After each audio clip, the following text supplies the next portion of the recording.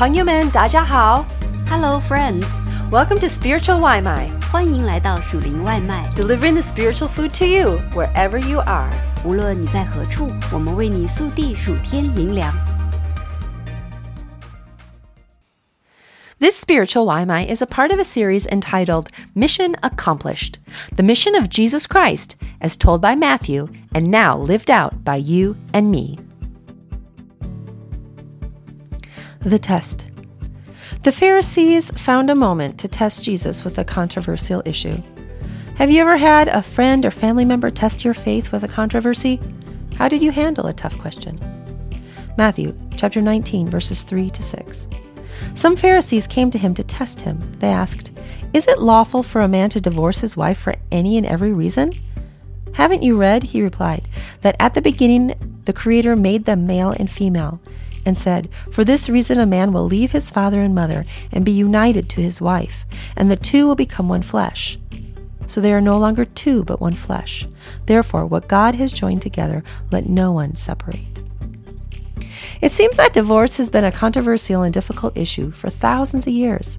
It was so controversial then that John the Baptist lost his life over it. The question does not go out of style. It is a serious situation that modern people face just as much as ancient people: how to keep a faithful and healthy marriage. In these few sentences, Jesus spoke some ancient truths about marriage that still stand today in our modern world. He did not come up with some new opinions or commentary on how marriage should be in the current culture. His answer came from the ancient scripture.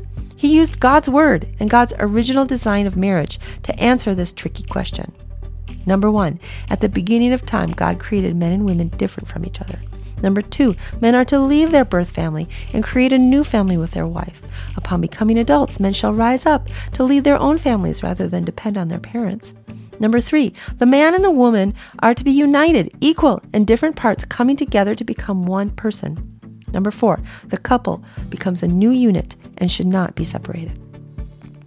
The answer Jesus gave was looking at how God intended things to be, not how they were. The Pharisees were not satisfied with his answer and quickly brought up Moses to either trap Jesus or defend their own opinion that divorce was okay.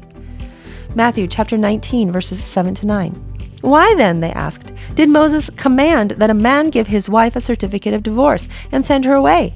Jesus replied, "Moses permitted you to divorce your wives because your hearts were hard. But it was not this way from the beginning. I tell you that anyone who divorces his wife, except for sexual immorality, and marries another woman, commits adultery." The Pharisees brought up one of the laws from Moses that permitted divorce, but Jesus' answer had already covered this when he said, "Haven't you read in the beginning?" The beginning came far before Moses. God's original plan for marriage did not change.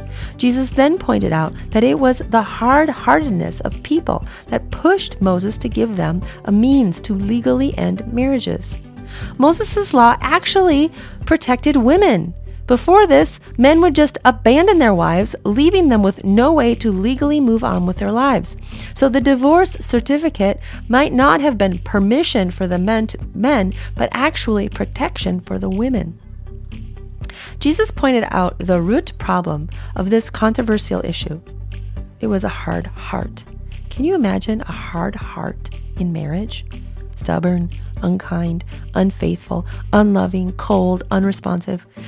If the heart becomes hard in marriage, what can be done? If someone finds himself with a hard heart in marriage, it is time to remember Jesus' words. What was the original intention of marriage? That two people would become one flesh and build a new family. A heart can be changed, but it must be willing to be changed, and Jesus is the one who can make a hard heart soft again.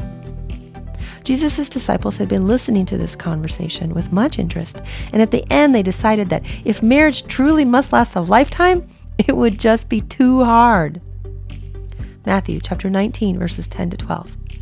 The disciples said to him, "If this is the situation between a husband and wife, it is better not to marry." Jesus replied, "Not everyone can accept this word, but only those to whom it has been given. For there are eunuchs who were born that way, and there are eunuchs who have been made eunuchs by others, and there are those who choose to live like eunuchs for the sake of the kingdom of heaven. The one who can accept this should accept it. It is true, marriage is hard. So is the single life. Jesus actually said that the single life is best for some people, but this is also a hard life.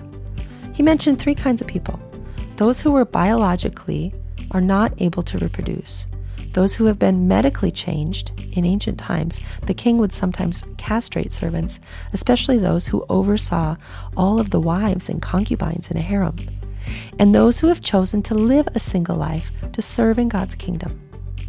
Whether single or married, this area of our lives can be difficult, but it is possible to live a godly life as a faithfully married person and as a single person as well. This discussion with Jesus, the Pharisees, and disciples got a little uncomfortable at the end, and it seemed that the disciples began to wonder if marriage was a good thing or not. Just then, some families approached Jesus with their children, and the disciples did not like it, but Jesus loved it. Matthew chapter 19, verses 13 to 15. Then people brought little children to Jesus for him to place his hands on them and pray for them. But the disciples rebuked them. Jesus said, "Let the little children come to me, and do not hinder them, for the kingdom of heaven belongs to such as these." When he had placed his hands on them, he went on from there. This controversial discussion came to an end with the interruption of children. The disciples were irritated with these little people, but Jesus called them to himself.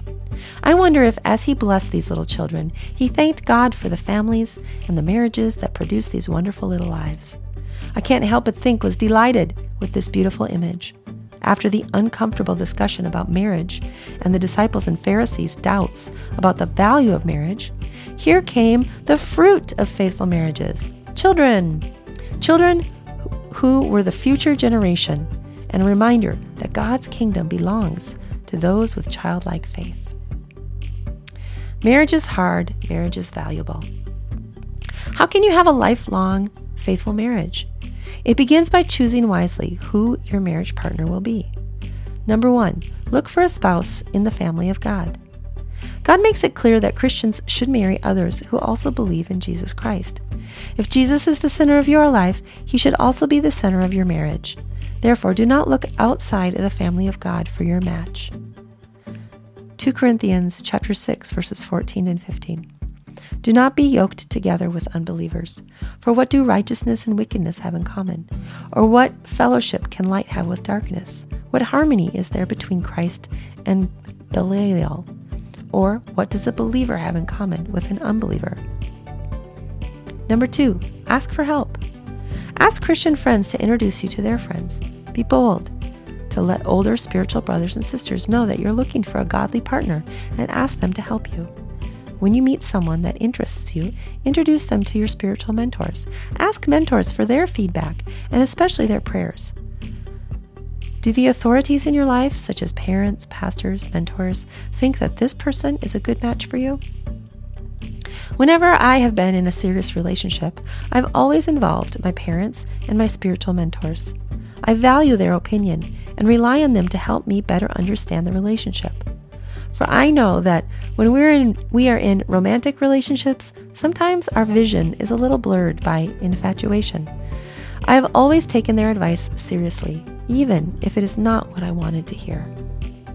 Proverbs 19, verse 20. Listen to advice and accept discipline, and at the end you will be counted among the wise. Number 3, get to know someone's true character. When you meet new people, be open-minded. Don't make a quick decision to say no to someone before you really get to know them. At the same time, if there is someone you are interested in, don't let your imagination take over and create a picture in your mind of what you think this person is like or what your fairy tale future might be with them. Instead, get to know the truth about people you meet by carefully observing their actions and note the kinds of relationships they have with their family members and friends. This will tell you a lot about what is in the heart of the person you're admiring. 1 Samuel chapter 6, verse 7b. The Lord does not look at the things people look at. People look at the outward appearance, but the Lord looks at the heart. Number 4, sincerely seek the Lord. Take time to seriously fast and pray. Ask the Lord to bring His choice of a partner to you. Also, ask Him to open your eyes and heart to His choice. When you meet someone that you are interested in, guard your heart and ask God to lead you step by step. Do not depend on small signs such as, if God does this, then I know this is the man I will marry, or if she says this, then she will be my wife. These small signs are nothing to base a huge decision on. Rather, diligently seek the Lord over time and ask for His clear and peaceful revelation.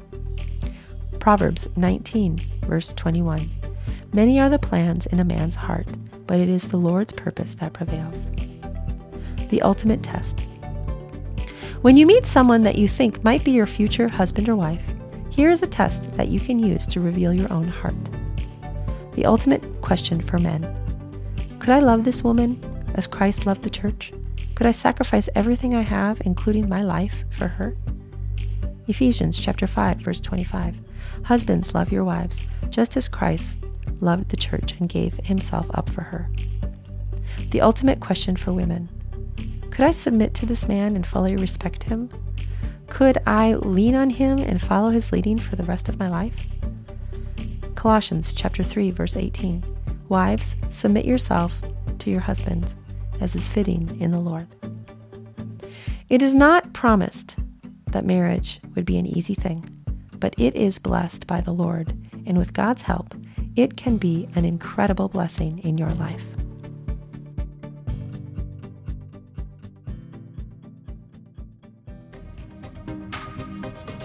Thanks for having some spiritual Limai with us. 感谢你今天属灵外卖 We hope that you liked it and that it fed your soul. 希望你喜欢灵里满足 And we hope you come back for some more.